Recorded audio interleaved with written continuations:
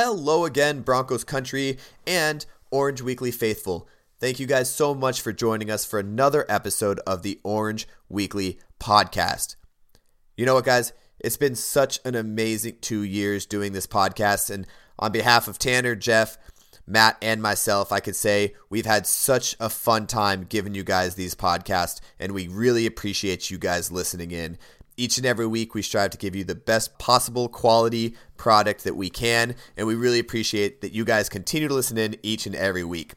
With that being said, please take a second to pause this podcast and go rate us whatever the max stars is that you can on whatever listening device you're on, whether it be Spotify or iTunes or SoundCloud or whatever it is. So make sure you guys are going on there, and please rate us as many stars as that slider will let you vote. On this episode of the Orange Weekly podcast, it's been a crazy playoff wild card round, and it's going to be even crazier championship weekend. We're going to dive into that, and then we'll dive into exactly what you guys are waiting for and the Vic Fangino hiring. What does that mean for the Broncos? What does Gary Kubiak coming back as an OC mean for the Broncos? And what are these other coaches doing around the league, and why is it so crazy? We bring you our best analytics. You guys just need to sit back, relax, and enjoy another episode of the Orange Weekly podcast. Orange, man. I'm rocking orange, man. Hey, always gotta rock orange, that's just how I roll. I'm rocking orange, man. Word up. I'll be rocking with the Broncos. I'm rocking orange, man. Hey, always gotta rock orange, that's just how I roll. I'm rocking orange, man. You see it, I'll be rocking with the Broncos. All right, welcome back once again, Broncos country, to another episode of the Orange Weekly podcast. And yes, we know that the Broncos are no longer playing. However, there is a lot of news surrounding Denver, as well as the NFL playoffs are in full swing, and what a crazy week it's been. Matt and myself are here to talk about it. I hope you guys are ready. As always, I'm joined by my co-host, Matt. Matt, how you doing today? Oh, I'm doing great. I'm doing really good. Excited to be here. Yeah. How did you enjoy those weekend of NFL games? Oh, they're really, really good. I particularly liked Indianapolis just taking apart Houston Texans. I thought that was a really exciting game. It's weird. I watched a video on YouTube. I forget what it is, about this guy saying basically he filmed the video and he posted it before the last game of the season, the Colts versus the Titans. Right. And he said that if the Colts make it to the playoffs, they are the favorite to win the Super Bowl in his opinion. And he went through explaining why, just based on how they've won 8 of their last 9 games or something like that. Right. They've just been a great team for a really good stretch of the year. And after seeing them play against Houston, I'm gonna believe that hype a little bit. I think they're my favorite in the AFC right now. I think they're gonna beat the Chiefs. And they're going to be a bit of an underdog. But otherwise, it's really good games. The Bears, Cody Parkey, well, I'm sure everybody's heard about that. It's unfortunate, but it is what it is. How about you? What was your favorite game this weekend? Honestly, I really like the fact that I'm with you on the fact that the only game that was really a blowout and didn't come down almost to a last drive was that Indianapolis game. So I'm definitely on that Indianapolis bandwagon. The Chicago game made me a little mad. I was definitely on the Chicago Bears train, but obviously we're going to talk about this here in a little bit. It might have worked out for the best for us because now we got our head coach. That's right. But other than that, the games were really good. I was definitely surprised at that San Diego-Baltimore game. So here's a funny story too. I ended up, I was watching the game on the couch with my wife, and obviously the game was just getting out of hand. And I was like, you know what? I'm going to go take a shower real quick before I had to go. I think we were going out that night or something like that. I went to go take a shower. I'm getting in the shower. I turn on the water and I jump in the shower. My wife runs into the bathroom, opens up the door, and is like, "You'll never believe it. They're only down by a touchdown, and they have the ball. They're driving down the field. The Baltimore is driving down the field." And I was like, "What?" So naked, half wet, running out of the shower, going into my living room, standing there butt naked, watching the rest of the game. I got out just in time to watch Jackson fumble the ball, but I can't believe it. I don't even know honestly what happened for them to come back and almost win that game. Had a chance to drive down and win that game. Yeah, well, I think it's just a testament of the talent of Lamar Jackson and the whole Ravens team. It's amazing how, they didn't necessarily rebuild, but they're in the playoffs and they're very competitive. They almost beat the Chargers with a rookie quarterback in a very sort of unique offense, we'll say, in today's football. So Right. I don't know. It's not that surprising. I do think the Chargers deserve the win, though. I don't know about you. Oh yeah, no, they played very, very well in that game, except for the very end of it. I don't know. It's going to be interesting. So now we have the Chargers and Kansas City AFC West teams playing next week, or this weekend, I should say. And I really don't want to root for either one of them, honestly. But at this point, I don't even want. It's almost like the Super Bowl a couple years ago when it was the Seahawks versus the Patriots. I don't want to watch the Patriots Chargers game because I really don't know who to root for. Yeah, it's hard. It's hard to. Well, I'm kind of rooting for Phillip Rivers, man. He deserves a ring. Yeah. He's been playing long enough, and he's been good enough for a long time. So he deserves it. Tom Brady can just go home early, take the seniors' day off, just do what he's got to do. But let's see some new teams in the AFC finals. Yeah, and that's what I really want to see too. So we can get into that a little bit too. Is on the NFC side we have Philadelphia playing New Orleans. Yeah, and that's going to be a very interesting game because Philadelphia almost stole that game away from the leading scorer in that game, which was Cody Parkey. Yeah, true. But so a lot of people weren't even expecting him to be in that position in the first place. And Nick Foles somehow playing great football again. And but I don't think they can hold up to the New Orleans Saints. What do you think? Wow. I say we never say never. I think that they only made it to the next round because of a missed kick. But at the same time, I mean, it's hard to really tell where the Eagles stand, to be honest, because the Bears are really, really tough defense. And from what I saw in that game, the Eagles were able to find a lot of their weaknesses. Yeah. And I think it's going to be the same situation here against the Saints. I can't believe how good Nick Foles is, like, come playoff time. Mm-hmm. I don't necessarily think they can beat the Saints. I still think the Saints are going to win the Super Bowl. But, I mean, hey, I've been wrong many a time in my life. Yeah. So it's going to be tough. Well, I think that's also a testament to Doug Peterson too. I think he's definitely just watching the way that he goes into games, and obviously not seeing inside of his locker room or inside of his coaching offices, but just you can tell that he does all the research that you need to do as a head coach. His coordinators and his special guys, his position guys are all doing exactly what they need to do. Going back to last year's Super Bowl, I mean, he went in there and destroyed that New England defense. Like, Nick Foles obviously just ate it up. So he's obviously doing something right. And he went in and he obviously figured out the hole in Chicago's defense. And let's give a little bit of props to Chicago's defense all the way up until the fourth quarter. They were holding them to absolutely everything. They couldn't get anything going.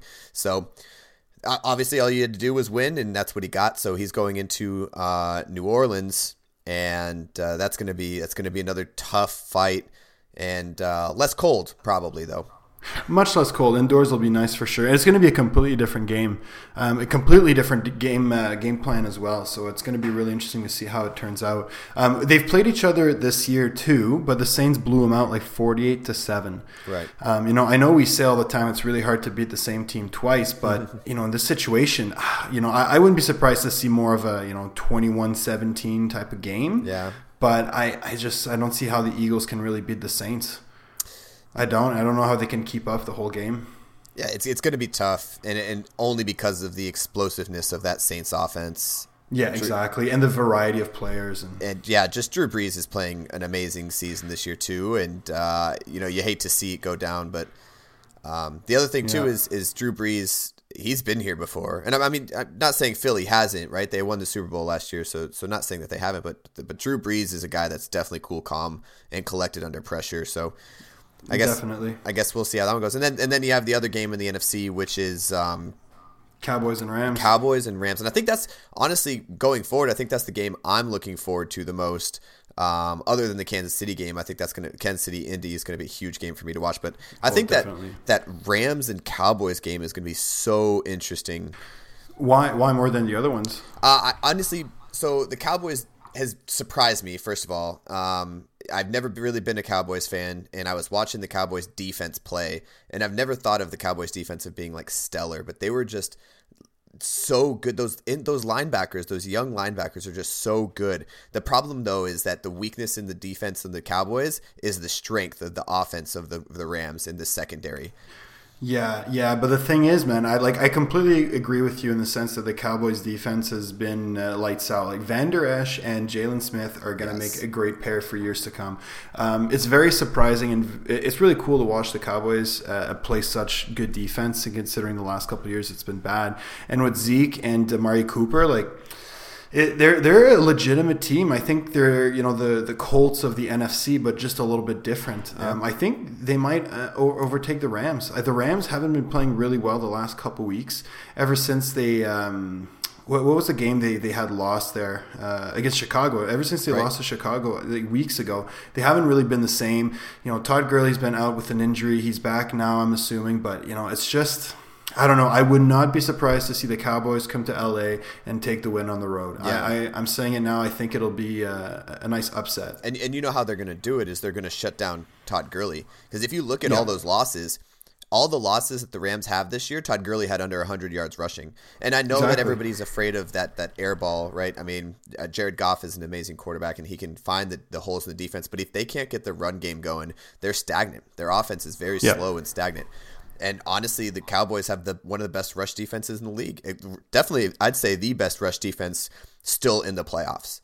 So that's a good point. I agree with you. I think right now, out of all the defenses, the Cowboys are probably the best one, followed with the Eagles and the Chargers. Yeah. But the Cowboys defense right now is the top unit. You're right. I never thought of that. So that's really true. So that's why I think that's gonna be my favorite game going into this, because honestly the whoever wins that game is going to set the tone for the rest of the playoffs, especially in the NFC and going into the Super Bowl, because now it's no longer this huge. Everybody loves seeing the high-scoring offenses. Everybody wants to see the Rams play the Saints again in that huge, crazy game, or the Rams play the Kansas City Chiefs again, how that ended up being an unreal game. But I'm kind of excited to see these defenses step up, and let's see if defenses actually do win championships in 2019. Oh yeah, that'd be really cool to watch, because I think we're going to see really the outcome of the Colts and Chiefs game is going to be based on which defense plays better or allows. I mean, this of course goes without saying, but it allows the least amount of points, because I think this might be a shootout. You know what I mean? It's going to be a grind to see who can just not let as many points happen. Yeah. So I don't know what's going to happen, but I think that a lot of defenses are going to have to step up. I think the Chargers defense is going to be very, very competitive against Tom Brady. Yes. The only issue I think is going to be the weather. How can the LA team handle a northeastern cold? That might limit them, but I think they're still on par to win. But you're right, defense is going to be a big, big piece here. Yeah, and so it's going to be very interesting. So let's go into. I know we're doing this a little bit backwards, and we're kind of teasing you guys with this. We're going to get into our coaching talk here in a second and let you guys know all of ours. But before we do that, let's get into a little bit of predictions. How do you see the playoffs going into championship weekend? I'm saying it's Colts and Chargers, 2 road teams. And then on the NFC side, it's Saints and Cowboys. So I see the Cowboys going to New Orleans for the NFC Championship game. Okay. And then I see the Colts going to Los Angeles for the AFC Championship game. So those are my predictions. How about you? Okay, so I'm actually not going to pick the Cowboys. Sorry for my in-laws who listen to our podcast. The Cowboys fans? Yeah, they're huge Cowboys fans. So yeah, nobody's perfect. It's okay. Right? Yeah. So I'm not going to pick the Cowboys, and this is why. Like I said, we have that stellar defense, but I think that what we've seen from the coaching staff in Dallas in past is that they haven't been able to stay consistent in their success. And another thing that I really don't like about that is that the offense of the Dallas Cowboys are hot or cold. It's not dependent on how Ezekiel Elliott is running. It's more dependent on how Dak Prescott is throwing. Because if he's not hitting his receivers, then they have to rely on the ground game, and it's much easier to stop it if you know that they're going to run 3 times out of 4. So I think that's going to be the game changer, and I think the offense of the Rams are going to be able to put up the points to be able to win it. That's why I'm so interested in this game. I mean, I'm kind of back and forth on this, but it's going to be really good depending on, and honestly, it's all going to come down to Dak Prescott's quarterback play. Yeah, it really will. Yeah, that's going to be it. So I'm going to take the Rams. I'm actually going to flip it. So I'm going to take Philly to beat the Saints. Big upset. I think they have a lot of momentum going forward. And if I've learned anything in the past 5 years of watching playoffs, obviously my whole life I watched playoffs, but I've been really focused last 5 years, is that momentum can be everything. Think about it. You're talking to Philly last year, the year before that. 2 years before that was we beat the Panthers. All they had was a bunch of momentum going into there.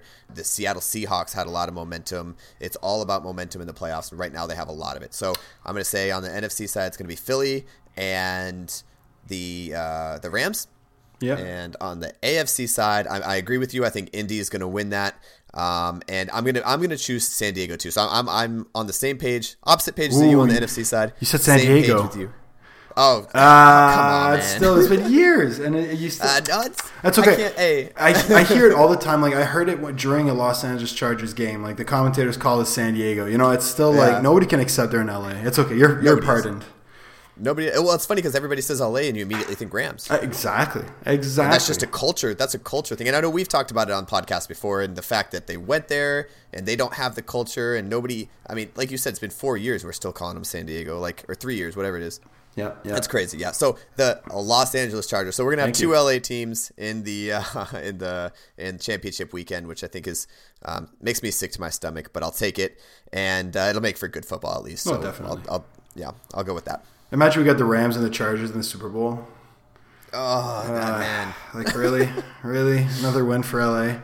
Yeah. So I touch on this real quick, a little bit off topic, but not really. With the Chargers, I don't want the Chargers to win. And yeah, everybody thinks, Phillip Rivers deserves a ring. He's a good quarterback. Like I'm on board for all that, right? I'm okay. I'll take Phillip Rivers winning a ring. What I can't give though is that the Chargers organization, the satisfaction in knowing that they went to LA, they left a city high and dry, and they got successful and they got their ring after they moved to LA. Because it's not the fans. It's not the fans that are. I mean, they barely sold out in half the time. And I mean, I went to the Bronco game. It was half Bronco fans. It's not the fans that are following them. I just don't want to give them the satisfaction that moving out of LA and everything that they did to the city of San Diego and all the drama was the right move. Yeah, absolutely. It's just going to give power to the owners and all that, the money group. Yeah. I hear you. Yeah, and all that's going to do, yeah, you're right. All the owners are going to be like, oh, well, yeah, the money grubbing owners are going to start trying to move to places. Next thing you know, we're going to have 8 teams in LA and 7 in New York, and everything. It's going to be 2 cities with 16 NFL teams in it each. I'd like to see that actually. It'd be kind of interesting. It'd be like soccer in Europe, man. That's like in London. There's dozens of teams, I think. Right. In different pro leagues, it's insane. You just can't turn a corner without seeing a soccer field. Yeah, it's almost like communities. Each community has their own pro soccer team. Absolutely. But all right. So with all that being said, we're gonna go ahead and talk about what you guys have been waiting for. What we've been really excited to talk about is the coaching staff of the Denver Broncos has been mostly set. It looks about 99% set in the hiring of Nick Fangio and taking on Gary Kubiak as the offensive coordinator, taking him out of the front office and putting him back on the field as the offensive coordinator. First of all, I want to mention that a lot of the comments around this I've been seeing are hot and cold, and I think one of my favorite comments is basically like, no, everybody's going to have a different opinion at the end of the next year and the end of the year after that, depending on the success of how the team goes. Obviously, it's going to be a little bit different. But let's talk X's and O's because that's what we're good at. Matt, how do you like the Fangio hire? I think it's nice to have to keep a defensive-minded coach in Denver. I think it's a right pick out of all the candidates this year. However, I heard something interesting yesterday. I had a bit of a meet and greet with this the game day presenter for the Toronto Maple Leafs, and we were chatting. And this guy's been with the Maple Leafs for, the most popular hockey team in the NHL, I'd say. They're doing really well, too, this year. They're a top team. And anyway, so he was saying that, he's been working there 20 years, and he's known a lot of people. And, the old GM was this old guy. And the new GM, he's like mid-30s. He's a really young guy. And he came through my university program with Brock. And this guy was saying that it's good to have a young person leading the group because they have energy, they have vision, right? And a lot of the older people that are sometimes put in these leadership positions don't necessarily bring that extra energy, that sort of Sean McVay sort of light, you know what I mean? Right. That sparkle, that charisma. So I really like the Fangio pick. I think it's going to be good for the team to have an old school, very experienced coach in there, especially when you mix it with Gary Kubiak. These are guys that have really seen it everything. So I think it's really good to bring that sort of culture back to Denver. However, to me, it still kind of seems as though John Elway is just trying to put together a team that doesn't have to stay together for a long time, but just has to win now. He's just doing these really short bets to win the Super Bowl as quickly as possible. It's worked. I mean, he's been to 2 since he's been the president of the Broncos. So, his strategy is working sometimes, but I just feel that maybe these old guys in leadership positions may not go as far as we hope. However, with that being said, I think it's a good culture change for sure, and Fangio's going to bring the Denver defense right back to where it should be. And then Kubiak has known a lot of success with his play-action scheme. So, I think it's a good move overall. I think the Broncos got really, the best coaches available for them. But long-term, it still worries me. I don't see Fangio being the next Belichick. You know what I mean? Like, he's seasoned in the league already, so... We'll see what happens long term, but for right now, the next couple of years, I think the Broncos are going to be more competitive than they have been for sure. Yeah, and the one thing about the Fangio hire too, that don't get me wrong, I think that the difference between Fangio and Vance Joseph, all things aside, personal opinions of everybody aside, the biggest difference is that Fangio is respected by players and other coaches, where Vance Joseph was respected by players. He just wasn't respected in the league from other coaches as much as we would want. And I think that's what we're getting with a seasoned guy. And, you look at Twitter now, and I think Khalil Mack said the Denver Broncos got a steal. Allen Robinson too. He just posted a little broken heart. Like I think Fangio is going to be somebody who's going to turn things around in Denver for sure. Because you're right. I think he's respected everywhere. He's had success. He's established himself as a great football mind, and that expertise sort of it precedes him. You know what I mean? Like, He doesn't need to establish himself as Vance Joseph should have. It's Fangio. Right. Everybody knows him. Same with Kubiak. He's a Super Bowl winning head coach. He did it with this team, so he's going to have that experience that precedes him that's really going to set the tone in this organization. So you're right. It's a really good move in that sense. Yeah, and I think and on that point too, and we'll go back to Gary Kubiak here in a second. So we talked about Fangio as a hire as a head coach, but now let's talk about Fangio and the fact that he's going to be the defensive coordinator as well, and what he can do with this Denver defense. I know we talked about it last episode about how he runs the exact same 3-4 defense that we run with 3 down linemen, and then he runs kind of like an offset 4-3 sometimes. Well, he'll put an outside linebacker like Chubb or Miller on the line, and the other one will be a stand-up rusher. And I think it's perfect. The other thing that really puts to rest is the whole trading Von Miller concept, because now we brought in a guy that's already knows the system, and he runs his system off of this, and his play calling is so much more creative than anything Joe Woods did in the past 2 years. That obviously I'm getting a little far into it, but I think that as a defensive coordinator, looking back at what he's done, going back to 2011 in San Francisco, he was top 10 pretty much almost every year until the first year that he was hired in Chicago. First 2 years in Chicago, he was about top 20 defenses. And then his last 2 years in Chicago, obviously this year he had the best defense in the league. Everybody kind of knew that. The number 1 in yards per game, number 7 in passing yards per game, the number 3 defense overall in yards per game, and number 1 in points per game, number 1 in takeaways. And that's just last year, but you go back even further, this isn't just a 1 year, one and done, like he's just doing it. Like San Francisco, he did it 4 years in a row before he went to Chicago. And I think as a defensive coordinator even, it just makes me really excited to see that we still have the talent on defense, and he's can make sure that it happens with the play calls that aren't the same old stale play calling we've seen for the past 2 years. Oh, absolutely. And I think a lot of it's going to, I think not a lot of it, but a lot of the team is going to benefit from the fact that he's so experienced and he's seen so much of the NFL that they're going to be more prepared. The players are going to go out on the field. They're going to know what they're doing a lot quicker than they might have with Joe Woods and Vance Joseph. The whole cultures of preparation and practice is going to change too. And they're just going to be, established as a good defense right off the bat, which is going to bring a lot of confidence to this unit and a lot of expectations too, which I think these NFL teams do thrive under. So this is going to be a great trend, even though it's the same system, which is really good too to keep the continuity. It's going to be fresh, and it's going to be a new energy, and it's going to be a lockdown defense like we saw in Chicago this year, and like we saw with the 49ers in the time of Jim Harbaugh and all that stuff. Like, they went to the Super Bowl. They were still a top unit. We got Patrick Willis and Navarro Bowman in there. Like, these were good defenses.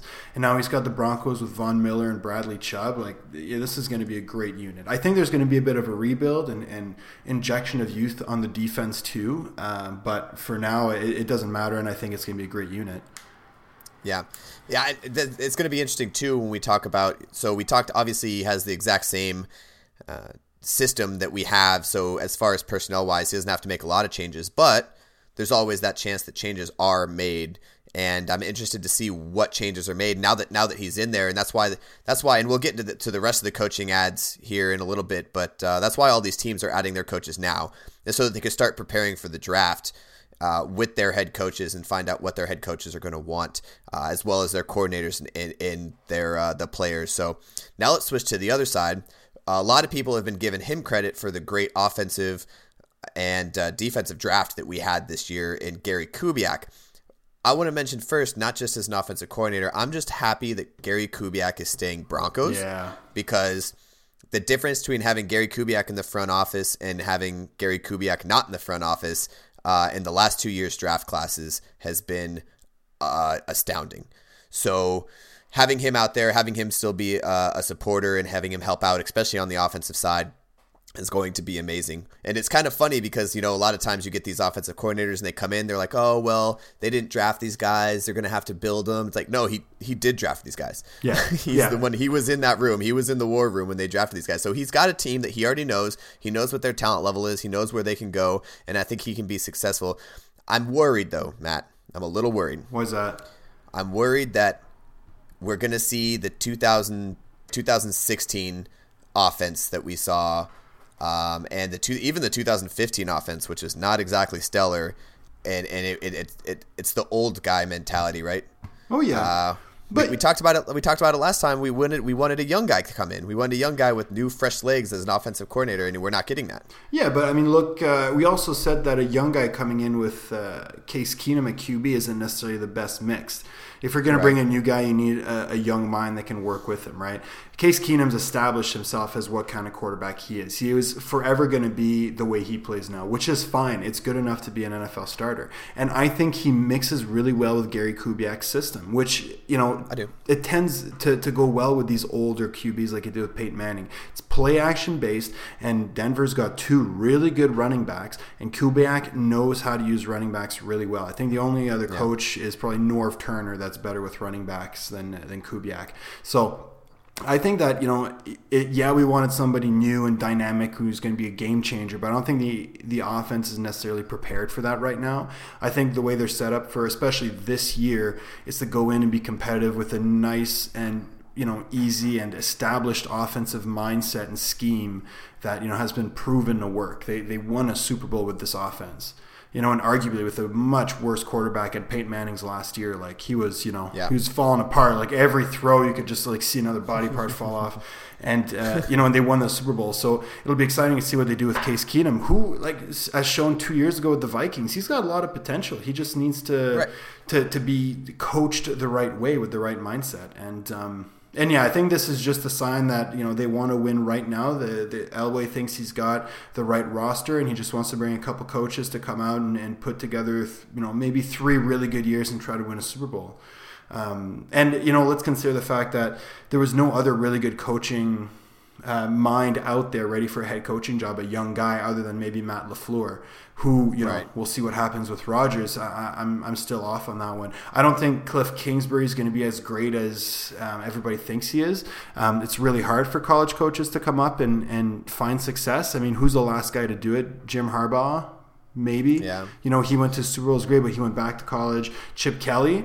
Hold on, let's talk about. I want to talk about Cliff in this hire. I think it's a terrible choice. He got fired from Texas Tech. He was under 500 at Texas Tech. Like, what were they thinking? But it's because he's this man. I would have loved to see Cliff Kingsbury come in as an offensive coordinator for a team. I think that would have been a really good way. I think him going in as the head coach right away it's a really big gamble, and I think the Cardinals I don't know what they're doing. I think they just want to put a good mind around Josh Rosen, but I just, the Falcons did this in the mid-2000s when Michael Vick was there. They brought in Bobby Petrino from college to try and mold him into a better passer and to get the most out of him. And, Michael Vick ended up going to prison that offseason, but still, it's like this guy just went right back to college before the season was over. Yeah. The moving up from the college ranks from head coach to head coach is not easy. And I just, this guy has coached Patrick Mahomes, Baker Mayfield, Johnny Manziel, Davis Webb, and Case Keenum. He's had a lot of success at Texas Tech. I don't know, really why he went so poorly, towards the end there. But he's coached a lot of really good players, and he's got a really good offensive mind. That's why I would have loved to see him as an offensive coordinator. Somebody to come in and just do his job really well, establish himself, and then go to head coach. But right then and there, I think the Cardinals are really gambling hard. And I don't know how these grown men are going to follow this young guy who doesn't know anything Cardinals, really, Well, At this point, the Cardinals are becoming my third least favorite front office in the league, next to San Diego and the Browns have changed. The Browns have evolved. So I'm going to say they're second. I'm going to say they're second now. You fire Steve Wilkes, right? Mm-hmm. You bring in Steve Wilkes. He doesn't have a very good season. You fire him after 1 year. Okay, I get it. But you bring up some college head coach who's under 500 as a head coach in college, and you're giving him the reins to the team. I just don't understand like you said, it's big boom or bust, and I'm pretty sure he's going to be calling the plays for the team. But it's a completely different monster, like you said. Like college and professionals are two completely different types of players. Absolutely. And the big difference is the millions of dollars that the players make in the NFL. Right. You're not coaching a bunch of kids coming from high school that you get to hand pick. You know what I mean? Right. In the pros, you have contracts, you've got money issues, you've got big personalities too. And these guys are making more money than you are. Oh, absolutely. And they're not afraid to show it either. They're not afraid to rebel against the coach. For them, it's a job. It's not an opportunity for a future potential success, right, as you do in college. It's just a weird situation to be in. I don't know. I think Josh Rosen will benefit from him, but I don't know how it's all going to work out. Interestingly enough, though, Kingsbury was the backup to Tom Brady for, I forget which one, but one of the Super Bowls that they won in the early 2000s. So he's a Super Bowl winning NFL player. Come on. For the Patriots. The same way Brock Osweiler is a Super Bowl winning quarterback. Exactly. He's still, you can't take that away from him, man. Backup quarterbacks are still important. Look at Nick Foles. Look at Doug Peterson. He won it. He actually won it. Don't give me that. Yeah, but still, man, he came through. But, okay, Doug Peterson, and Frank Reich, these guys have found a lot of success as backups. And they're coaches. Right. They're all good. But I'm just saying that he has some NFL experience, so I'm sure that he could relate to a certain level. I don't know. I think the Cards should have stuck with Steve Wilkes for at least another year. They had a terrible roster, too, so it's hard to say, but... Yeah, and part of me wants to say that a lot of the Cliff Kings, the Kingsbury, right? Yeah. A lot of his hiring came from not so much that they were his first choice, but I think there was a little bit of a blackball from a lot of other head coaches after the firing of Steve Wilkes after 1 year. Definitely. There's a level. Mike McCarthy came out and basically told him no. Like I'm not going to that dumpster fire. Yeah. In a few words or less, but.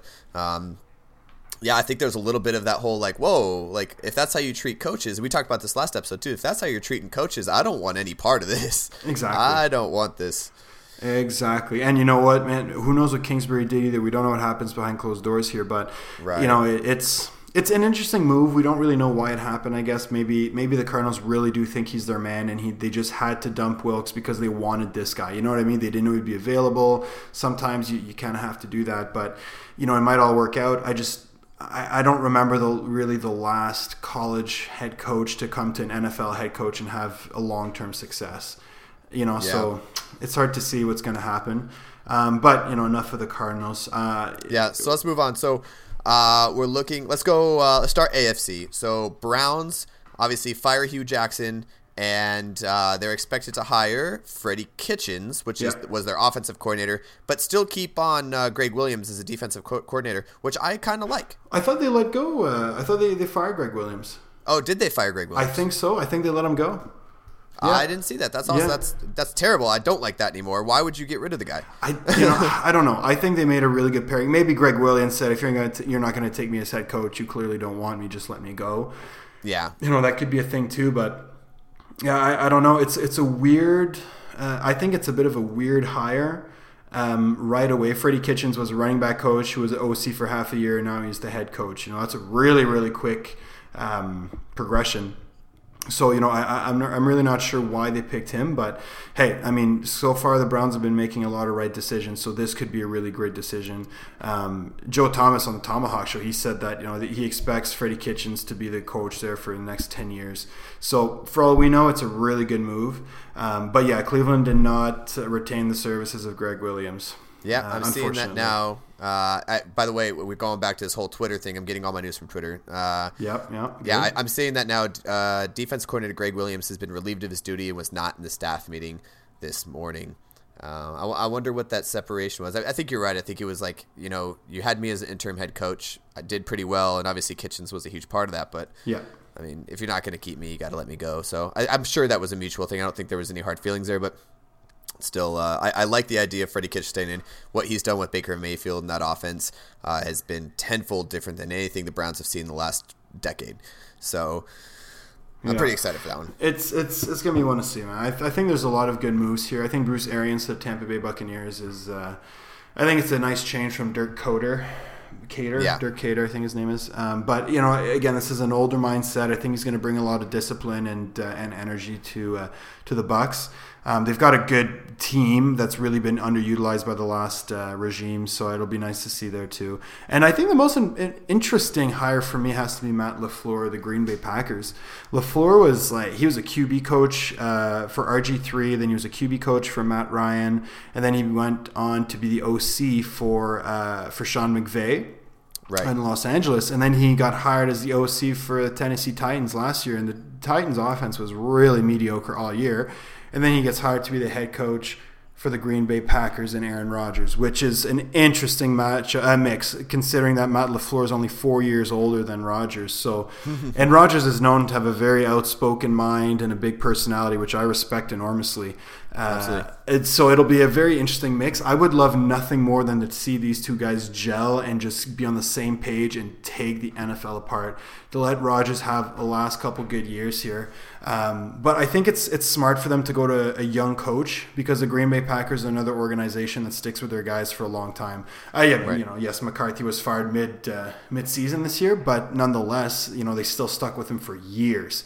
And before that was Mike Holmgren for years. So it's kind of like the Steelers in that sense. They keep their coaches. So I think Matt LaFleur he's meant to be there for the next 10, 15 years, I think. Yeah, and so how do you feel about the fact that, he's coming from that Atlanta tree and was part of that Super Bowl coaching tree when he was a quarterback coach for Matt Ryan? Oh, yeah, I mean, I've got nothing but respect for the guy. I was hoping he'd become the OC after Kyle Shanahan left. Yeah.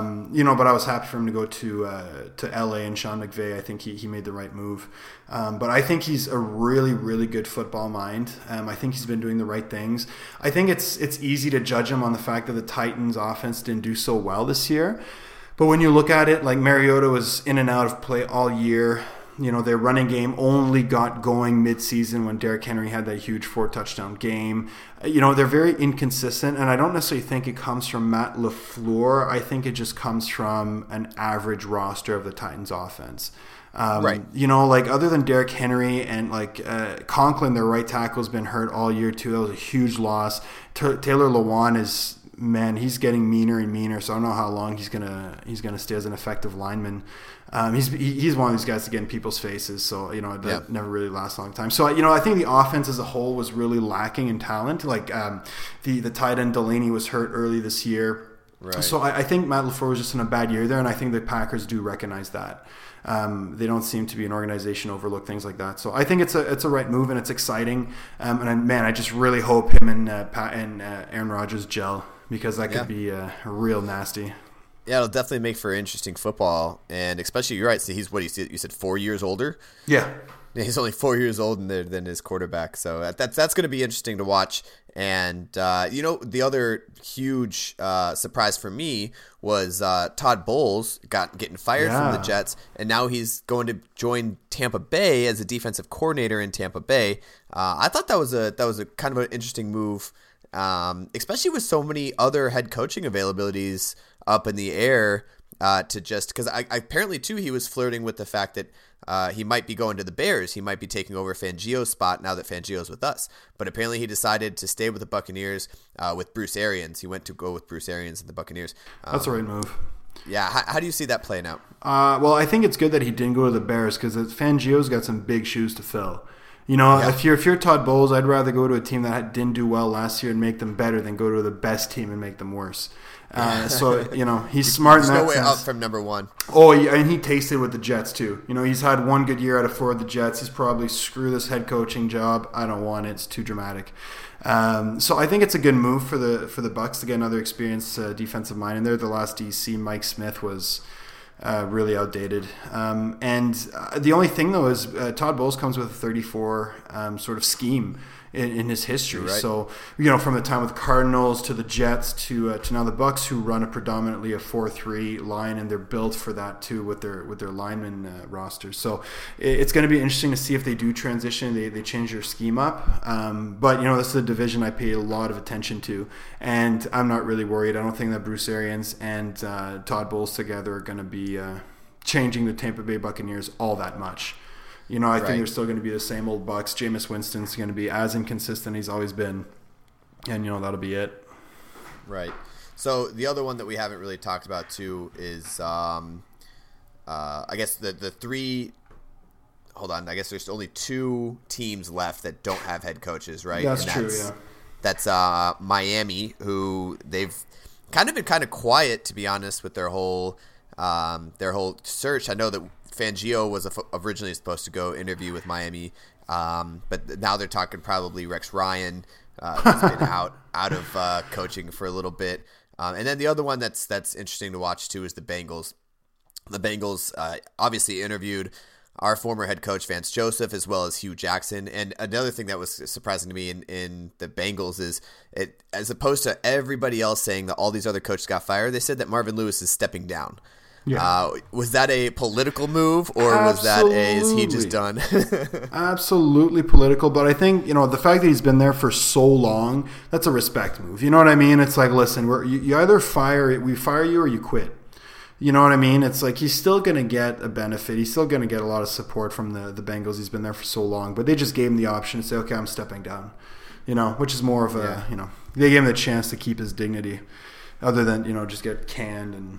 Yeah, so interesting move for sure. But I think that this just came out today, the news a few minutes before we started. But the Jets hired Adam Gase, the ex-Dolphins coach, to be their new head coach. So now the Jets are going from a defensive-minded coach to an offensive-minded coach who saw mediocre success in Miami. However, I think he's coming into a better situation with the Jets. I think Sam Darnold is better than Ryan Tannehill will ever be. I think the running game isn't as good as Dolphins had. The receiving core is pretty much on par, I'd say. It's a bit under average, but kind of average players. But I think it's just an overall a better situation with the Jets, and I think Adam Gase has learned a lot from his time in Miami, and he's gonna bring a good injection of like offense and sort of energy to the Jets. So I like that move that just came out today. Yeah, I like that move, and I think I want to talk about something really interesting there.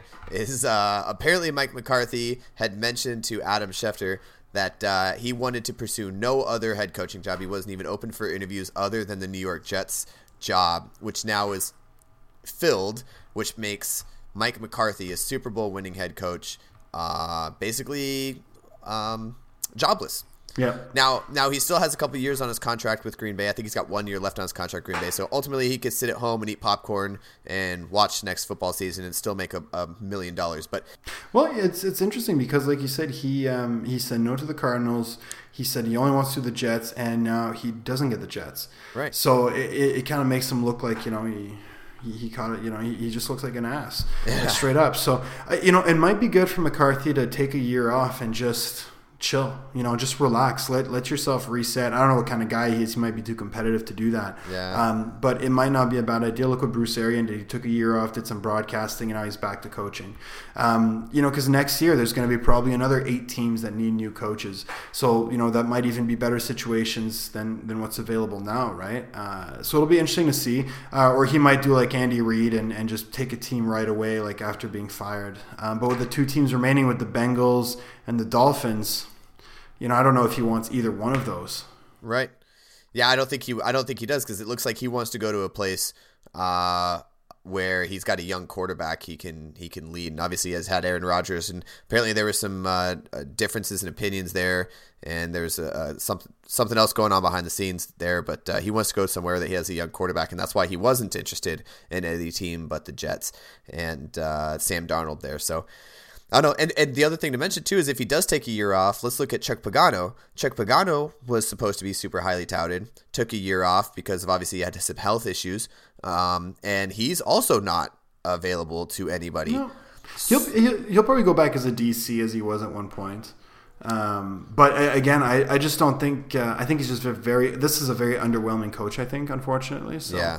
But I think, to McCarthy's point, the thing is, with the Bengals and the Dolphins, neither one of, they both have an average quarterback in there, but neither one of them are really in a position to draft a quarterback. They're sort of mid first round, and there aren't really exciting quarterbacks this year. Not like last year. We were really spoiled last year with the 5 going in the first round, but this upcoming draft, it's just there's not that much hype around the quarterback position. There's not.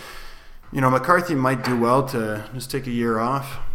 Yeah, all the top quarterbacks, especially the ones that played this past Monday, are not entering the draft. So Or they can't. They're ineligible to. So exactly. Yeah, we'll see. And obviously in 2 years, 3 years, depending on how long some of these guys stay at their colleges, it might be another one of those, first 6 picks or quarterbacks kind of drafts. Yeah. So we'll see what happens when it comes to draft. But obviously we'll talk about that when we are getting close to the draft. We'll have another podcast telling you guys all about what we think about the draft. But as we get ready to wrap up this one, Matt, we talked NFL playoffs, we talked coaches, we talked drama in the carousel. Is there anything else you want to say to either the Broncos country or just in general to NFL watchers everywhere? To the Broncos country, I think it's a really exciting time. New regime is always a good way to stay interested in your team. Watch for the small changes that Fangio and Kubiak make. I don't think there's going to be major ones coming, but I think that just a little tweaks here and there are going to make a big difference for this team. So I think the future is really, really bright. Because don't forget, this is a very competitive division too. That is not getting any easier other than the Raiders. The Raiders should be in the basement next year too. But... which is fine, which is okay. But I think that the Broncos are now going to be a lot more competitive than they were last year. Yep. I completely agree with you. I think it's going to be definitely no more losing seasons for us. So with that being said, thank you guys for listening in. Please make sure you guys are following us. We will still have all types of off-season and playoff and Super Bowl products coming out for you on our Facebook Lives, Twitter, Instagram. Follow me on Twitter. I'm at Coach Jared E. I need to make sure I give that out right.